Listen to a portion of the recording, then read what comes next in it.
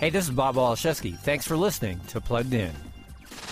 Welcome to the future, where opening boxes of toys and talking about them will earn you $22 million a year. Well, if you're 7-year-old Ryan Kaji, that is. And now Nick Jr. has incorporated the young YouTube star into a new preschool show called Ryan's Mystery Playdate. Each episode focuses on a combination of clues and challenges that lead Ryan to his Playdate pal for the day.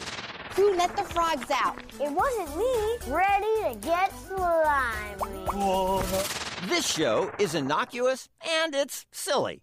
The only small drawback here comes from the fact that most shows aimed at preschoolers typically have some kind of educational value. This one, not so much.